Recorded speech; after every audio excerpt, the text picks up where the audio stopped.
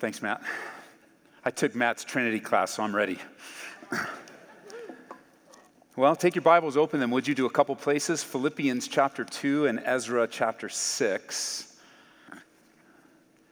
And while you're there, and while you're moving there and finding there, I just want to express my appreciation to you as a church family.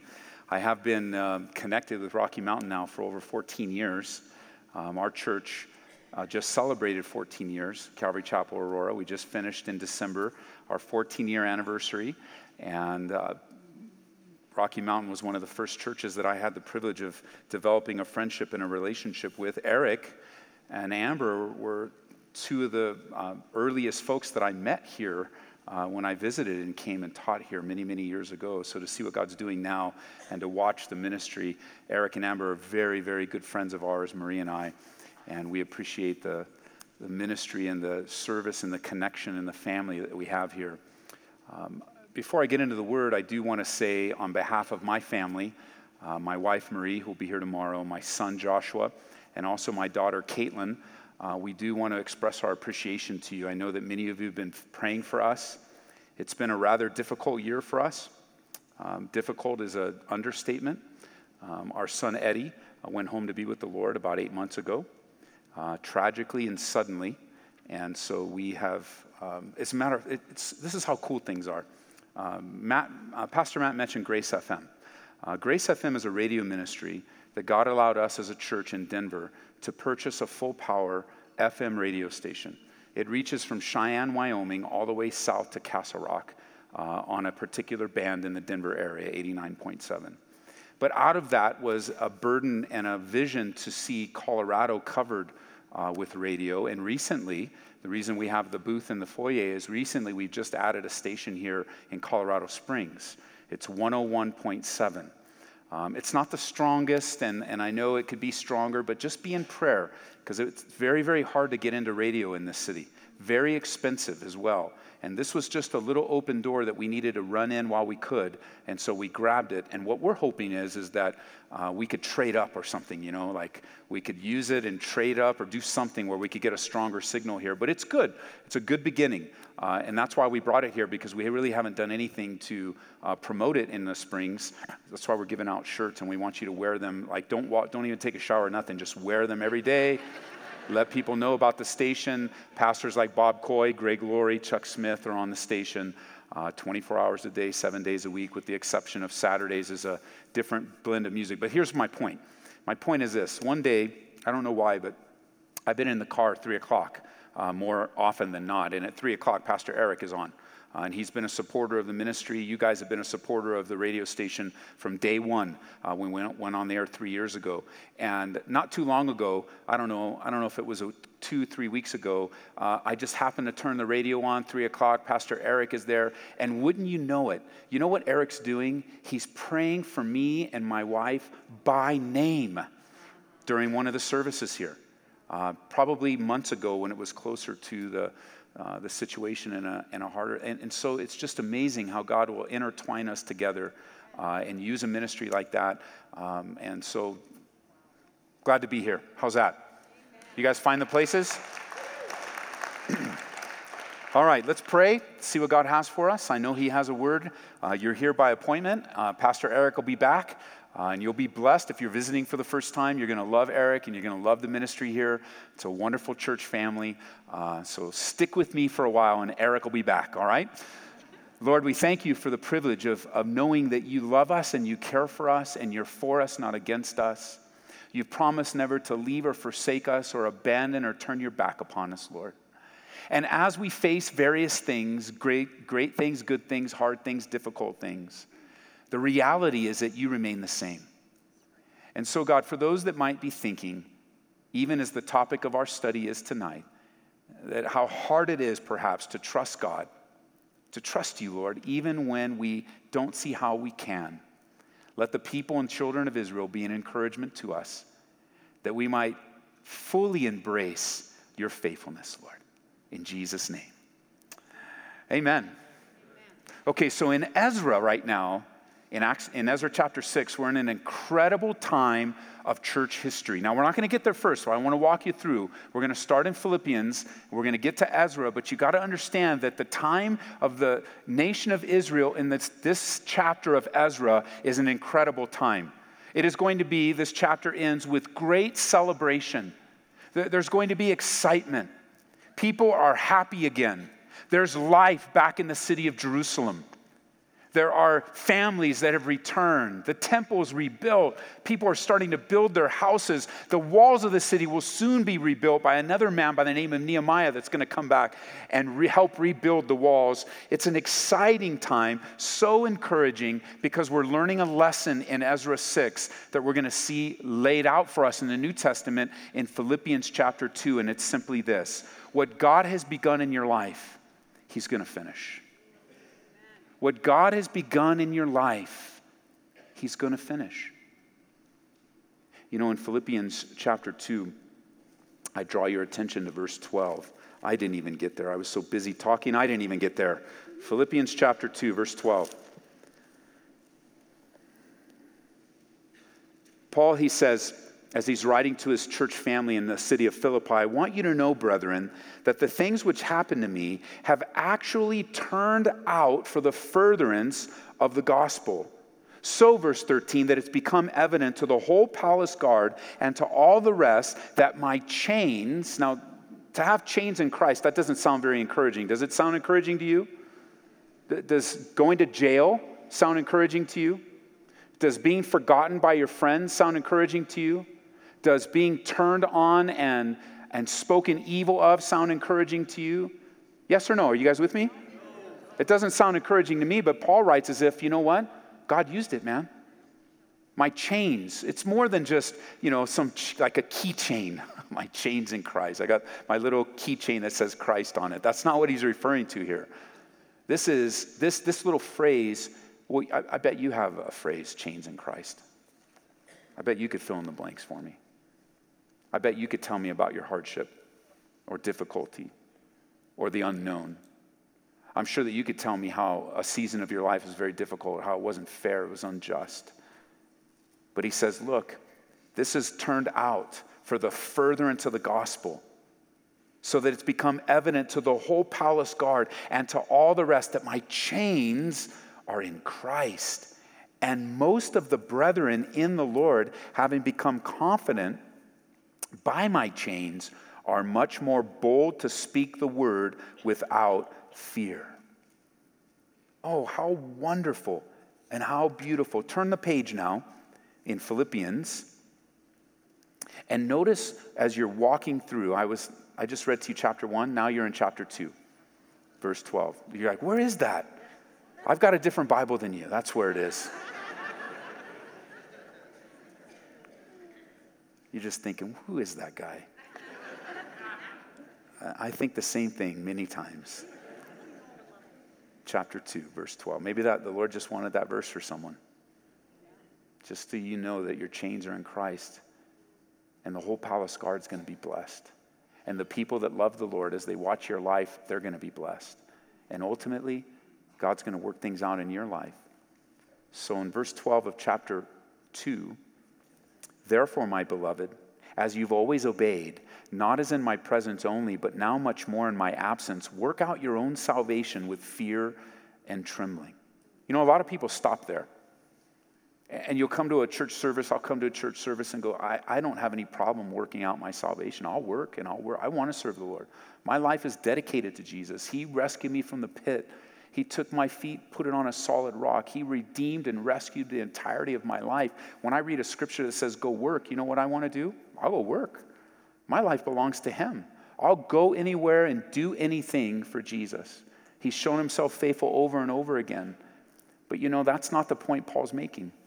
Because it says in verse 13, for it's God who works in you, both to will and to do for His good pleasure.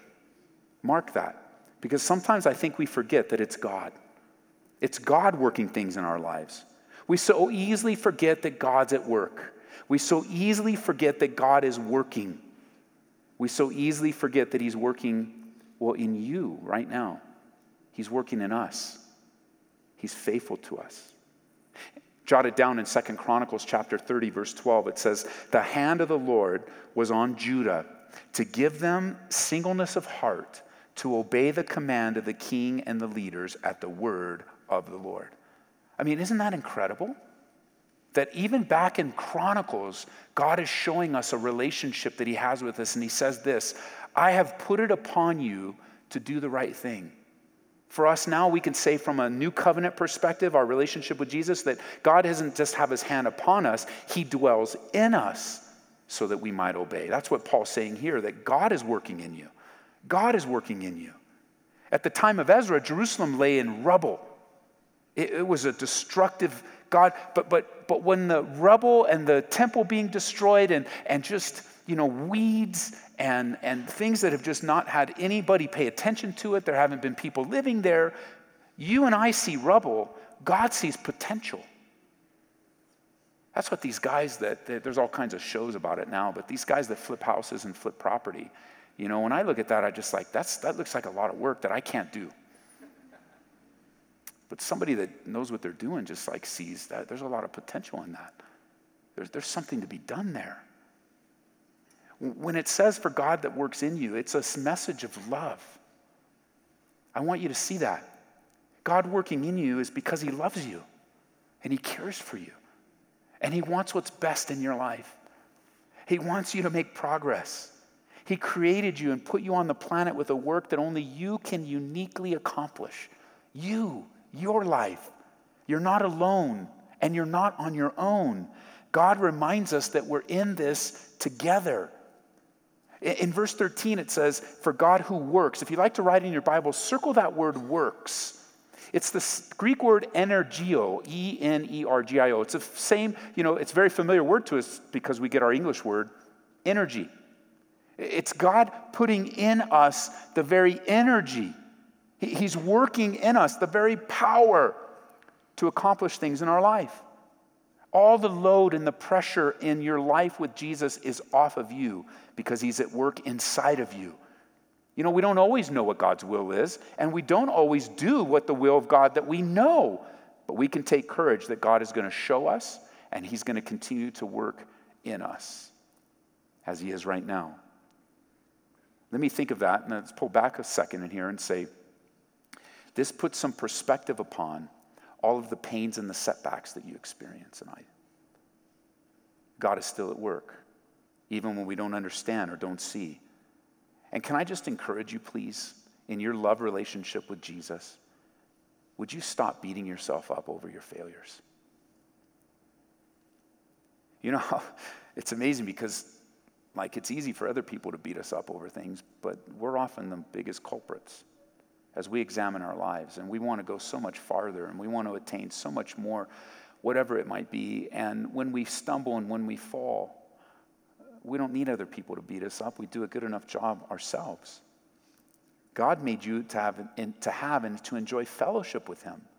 So be careful not to beat yourself up because you're not living up to some standard, because you see the stumbles and you seem to fall short so much.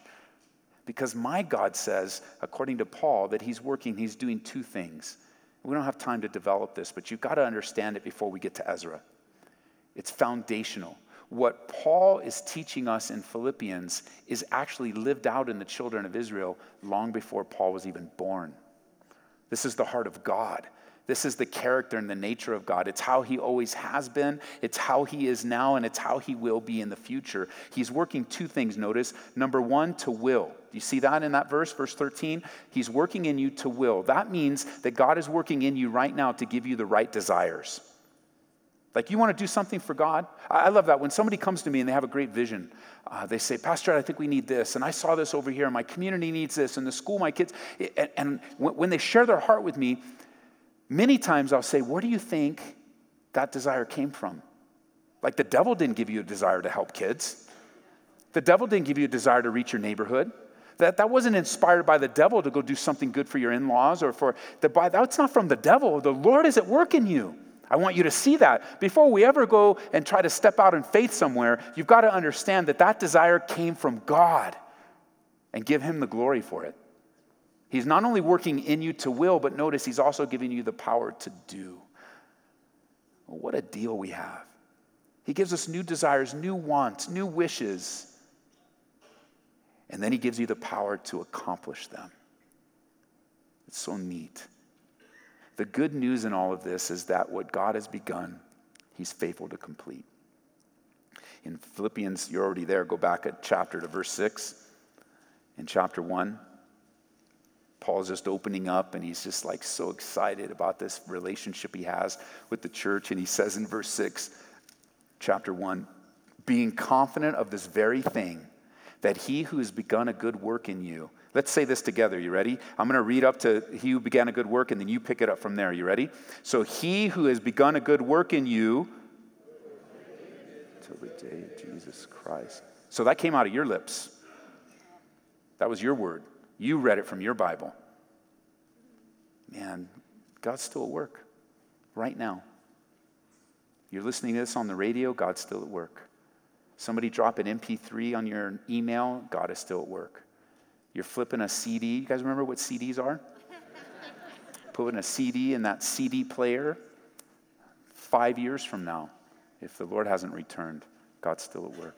God's still at work. Even if they're listening, if you're listening to this right now in the middle of the Great Tribulation period, God's still at work. God's still at work for you and for me. Okay, you ready? Ezra chapter 6. What a time in the nation of Israel.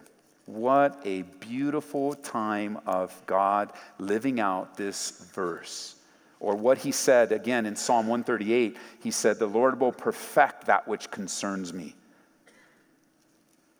Or Romans chapter 4, it speaks of the faith and being of the faith of Abraham. And he says in Romans 4, verse 21, being fully convinced that what he had promised, he was also able to perform.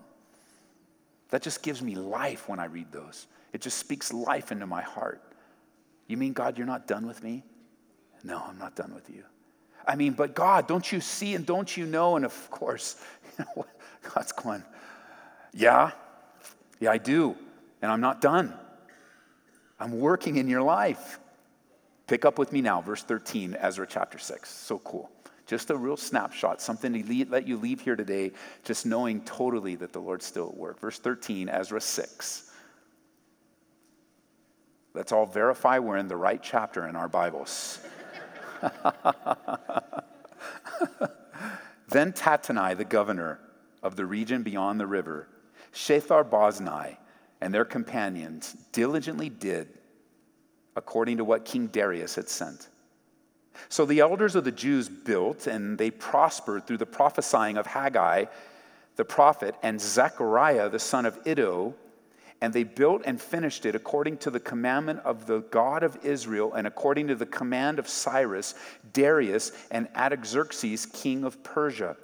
Now, verse 15, the temple was finished on the 3rd day of the month of Adar, which was in the 6th year of the reign of King Darius. Now, you have to follow along the first 6 chapters of Ezra because this group of people that went back with Ezra, they answered a call. They answered a call. Who wants to leave comfort and ease in Babylon? Who wants to leave everything that you've ever known? You see, they were in Babylon, the nation was, because of their disobedience.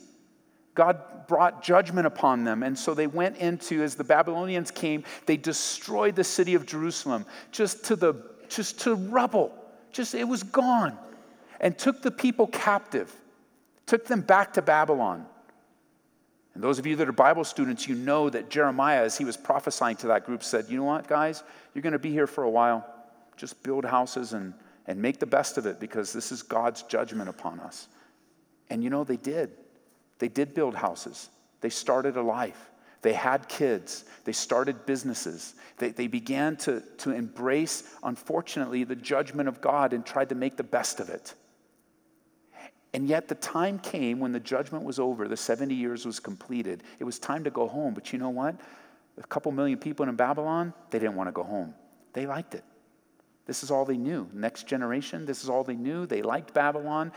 But when the call went out to go back, some did. A few thousand went back and said, we believe it's God's will for our lives to go back and help rebuild the city.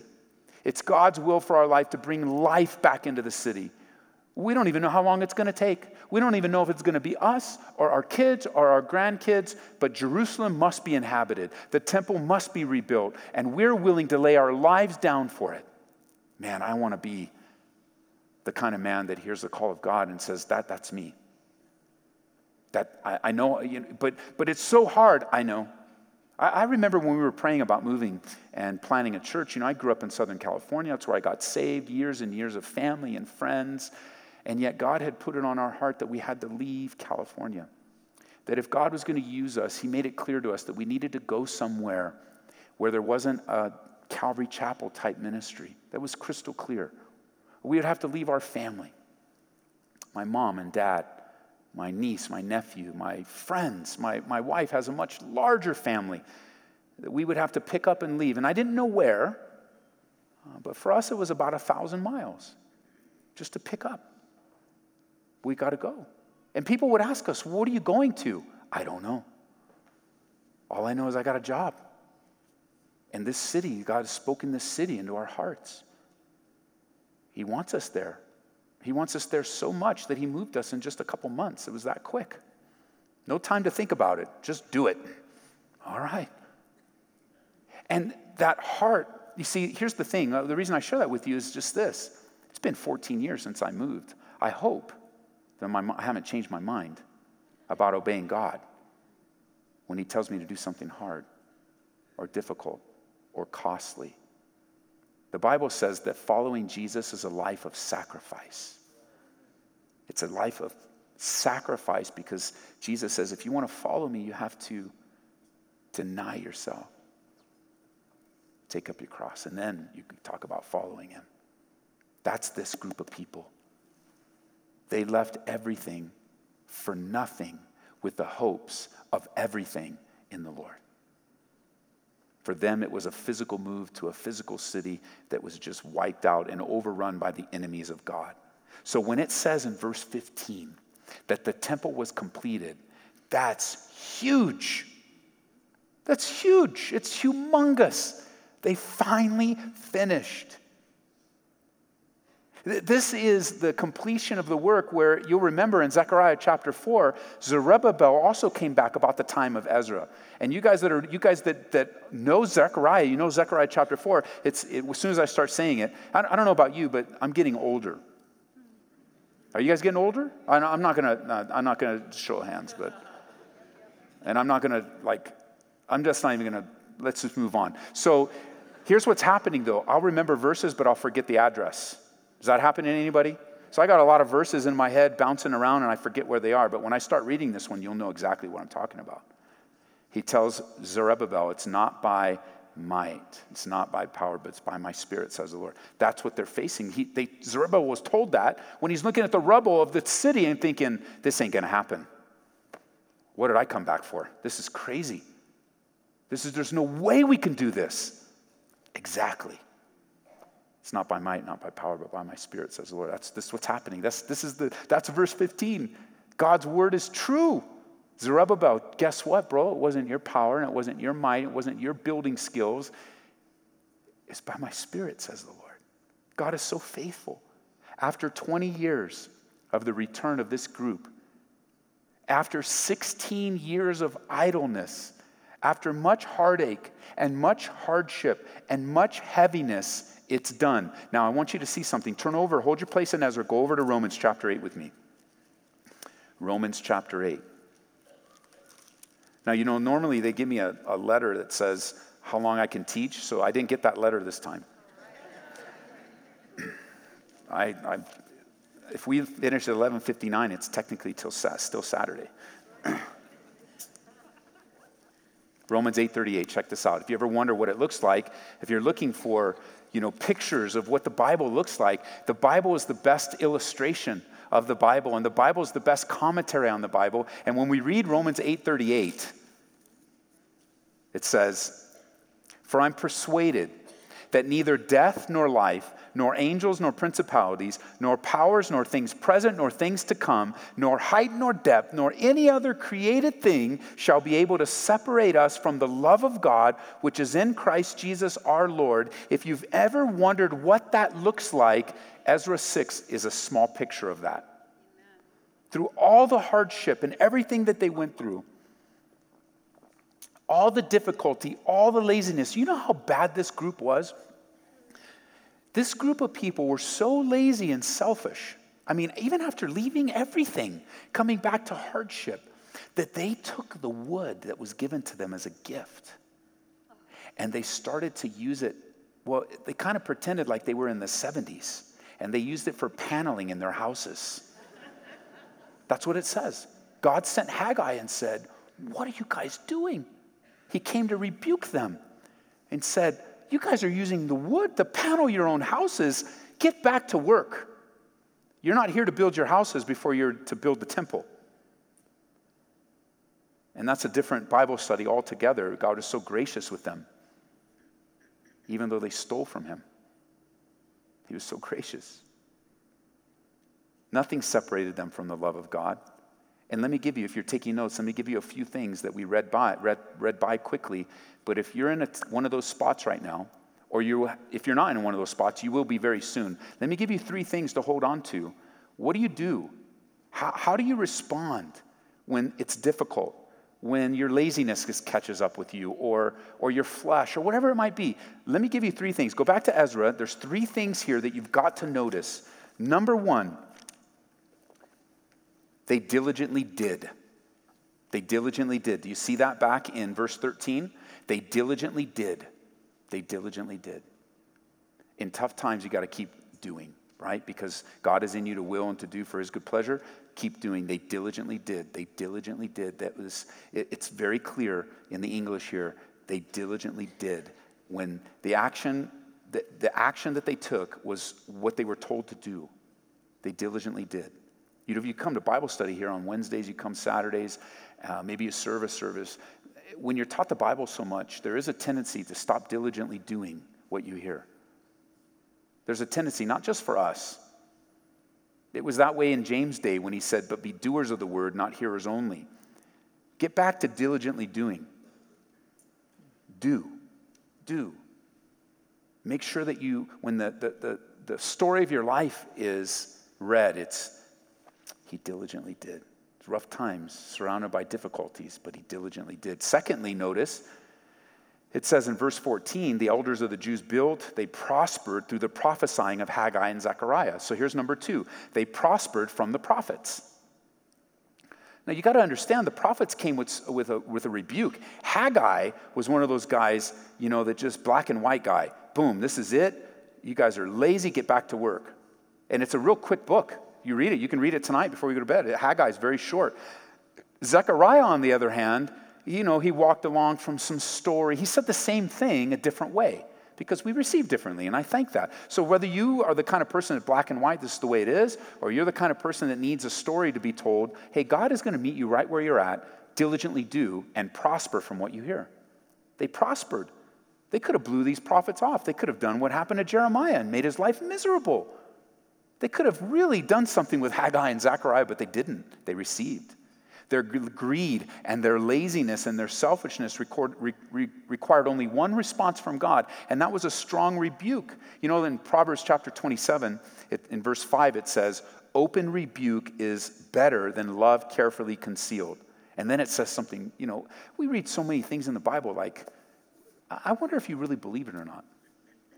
Because the very next verse says, "Faithful are the wounds of a friend." Now, who wants to be wounded? And by a friend? But somebody's got to tell you the truth and have enough courage to be able to say, this is what the Word of God says. Faithful are the wounds of a friend, but the kisses of the enemy are deceitful. How about this one? Tough one, Job chapter 5, verse 17. Again, I'll just read them to you for the sake of time. "Behold, happy is the man whom God corrects." Even though in Hebrews it says, the discipline of God or the chastening of God is not pleasurable. And yet at the same time, we're happy because we have a God that loves us enough to tell us the truth. They prospered from the prophets. You know, so many people don't open their Bible during the week because it's a painful process for them. Oh, not because they can't understand it, but because they do understand it. And they're like, oh man, I don't like that. I know, God doesn't like it either. They prospered. Not only did they diligently do, but the Bible says they prospered from the prophesying. I would encourage you just to get the full picture. Read Haggai and then take some time to read Zechariah and you'll understand what they prospered from. It was some hard words. Very difficult. Thirdly, we see in the midst of their difficulty that they carefully completed. That's what we see in verse 15. They finished the work. There was attention paid to the commands of God in how they did the work. And in the work, it was and is important to do the work of God the way that God intended. When you are serving God, and when I'm serving God, it's very important for us to carefully complete the will of God. We're not to say, well, I understand what God wants, and I'll just do it my way. No, we need to be careful. Even in Deuteronomy chapter 4, it says, be careful to observe them. 15 times this phrase, be careful, is used in the Old Testament. Be careful to observe, be careful to observe, be careful to observe. It's not just enough to do something any way we want and then say with a couple verses, well, this is what God wants. Again, in 2 Samuel chapter 6, remember they had attempted to bring the ark of God back. David was so excited about getting the ark of God back that he had him build a cart, and we're going to roll it with the cart. And as they're going along with the cart, it started to tip. And what happened? The brother went out to touch it. David, that's not how you transport the ark. And that brother died for touching the ark because it's forbidden to touch the holy ark of God. Sometimes we think that our ways are better than God's ways, and they're not. God's work is to be done God's way. That's how the temple was completed. Back in Ezra now, notice verse 16. Then the children of Israel, the priests, the Levites, the rest of the descendants of the captivity celebrated the dedication of the house of God with joy. They offered sacrifices at the dedication of this house of God. 100 bulls, 200 rams, 400 lambs, and a sin offering for Israel, 12 male goats, according to the number of the tribes of Israel. They assigned the priests to their divisions and the Levites to their divisions over the service of God in Jerusalem, as it is written in the book of Moses. You see the pattern? Carefully. What does the Bible say? That's what we do. What does the Bible say? That's what we do. What does the Bible say? That's what we do. What does the Bible say? That's what we do. What do we do? What the Bible says. Very carefully. They were careful. Even as it says, as it is written in the book of Moses, they even celebrated the right way. They rejoiced. The ruins are no more. Now, they have to be very careful here because while the ruins of the temple building itself proper are no more, the walls of the city, which were speaking of the protection of the city, were still messed up. There weren't many houses rebuilt. There were still weeds growing because they had one focus under Ezra. Ezra brought back the people to build the temple. Nehemiah will be coming back with another group of people to rebuild the walls and repopulate the city. So they were very focused on what their responsibility was. Temple, we're going to rebuild the temple. It was very specific. Worship needed to come back. The songs of praise needed to come back to the city. I wonder if that's your house. I wonder if the temple then becomes a picture of your home, where you need to rebuild your home, folks, so that there's worship once again, where the songs of sacrifice and joy in your home. How about if we take it even closer and say, wait a minute, the Bible speaks of us, if we want to take pictures here, as the temple of the Holy Spirit. What if it's joy and rejoicing to come back to your temple, to who you are? It starts with you. Diligently doing, carefully completing, prospering from the prophecies and the word of God. Then verse 19, the descendants of the captivity kept the Passover. That's right. Good job, guys. On the 14th day of the first month. For the priests and the Levites had purified themselves. All of them were ritually clean. And they slaughtered the Passover lambs for all the descendants of the captivity, for their brethren, the priests, and for themselves. Then the children of Israel who had returned from the captivity ate together with all who had separated themselves from the filth of the nations of the land in order to seek the Lord God of Israel. They kept the feast of unleavened bread 7 days with joy, for the Lord made them joyful and turned the heart of the king of Assyria toward them to strengthen their hands in the work of the house of God, the God of Israel. This was on their hearts when they packed up their belongings and went home. They could see a day that they would celebrate the Passover in the temple in Jerusalem. They could see a day, and now finally, by faith, they arrived at the day. This is really happening.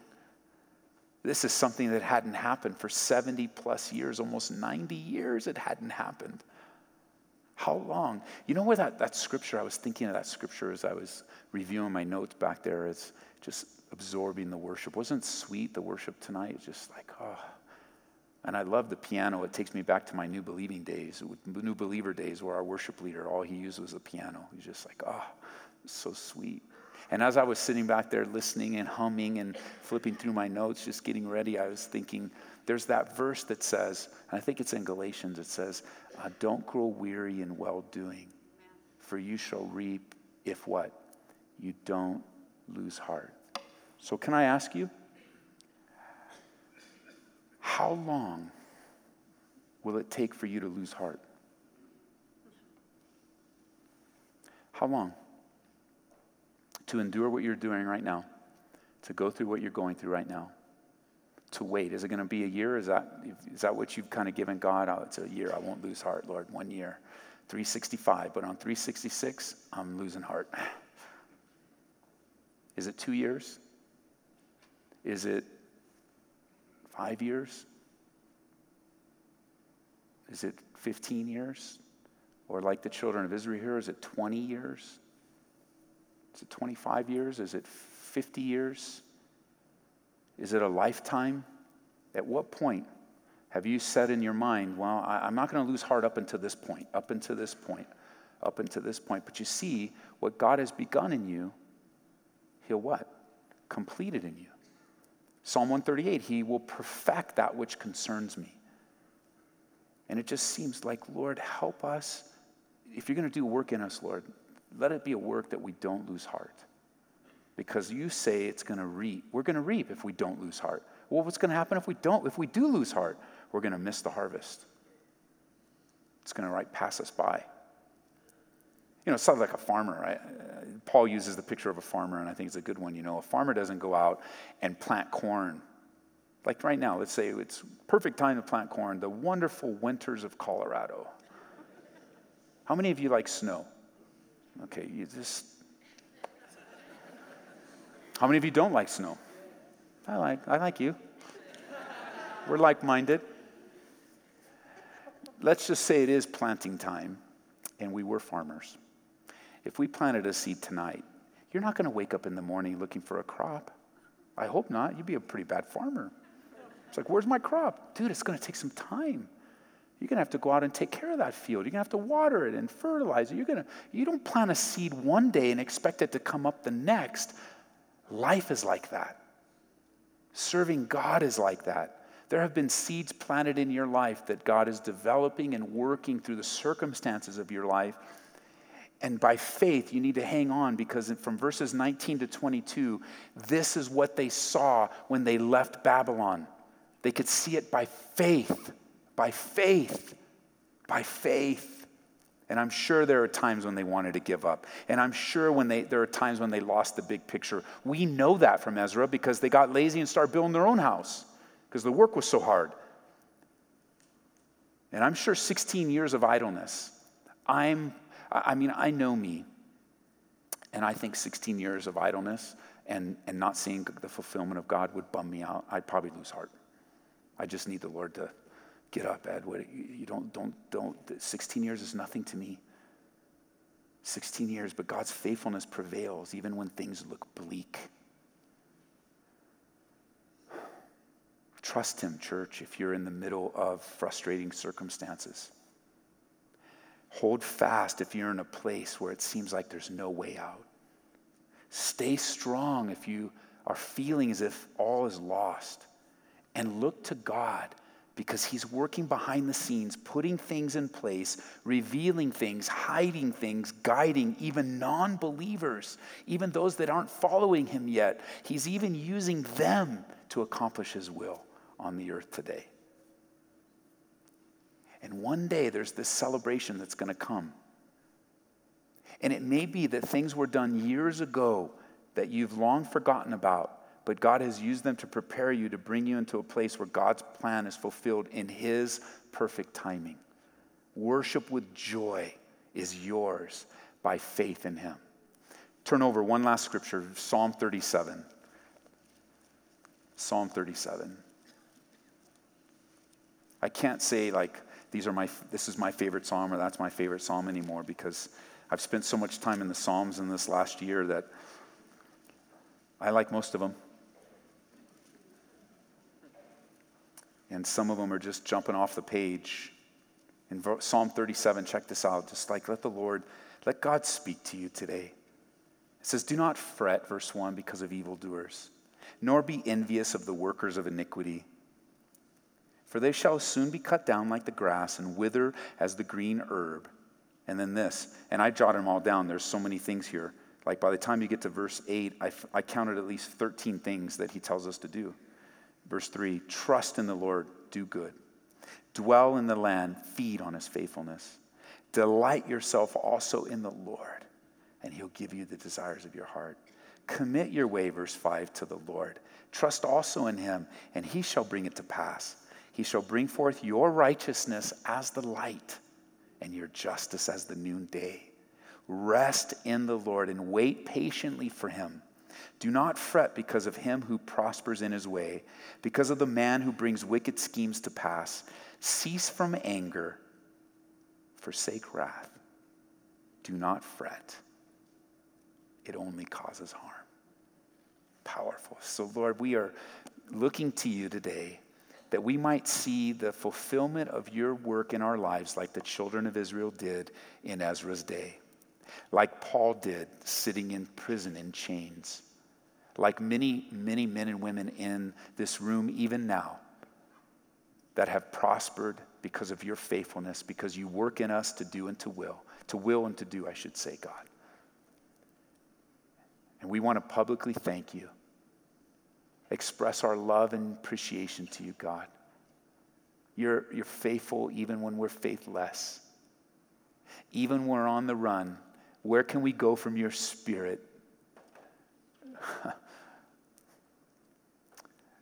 And for a special group of people listening in, God, I pray that they would come to a saving knowledge in you, that they would say, Jesus, I love you.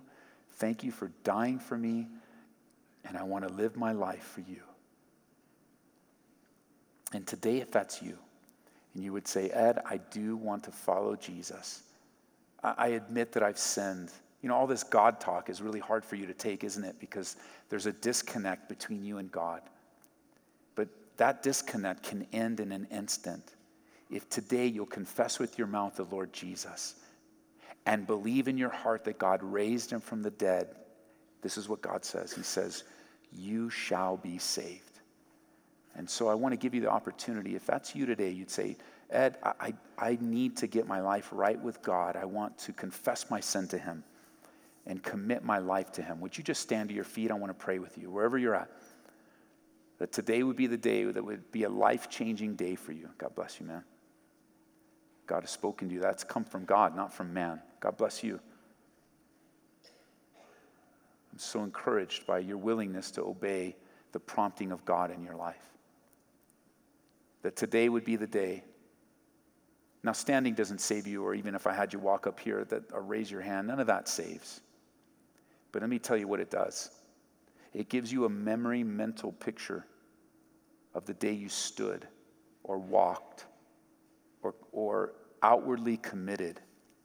It gives you a hook, the Holy Spirit a hook to bring you back if you ever wander. But only God saves. And so is there anyone else before? I'd like to pray with you. Just stand to your feet. Don't be embarrassed or worry about what people think. This is like between you and God. I see you in the back. God bless you. You know, and anywhere else that you might be.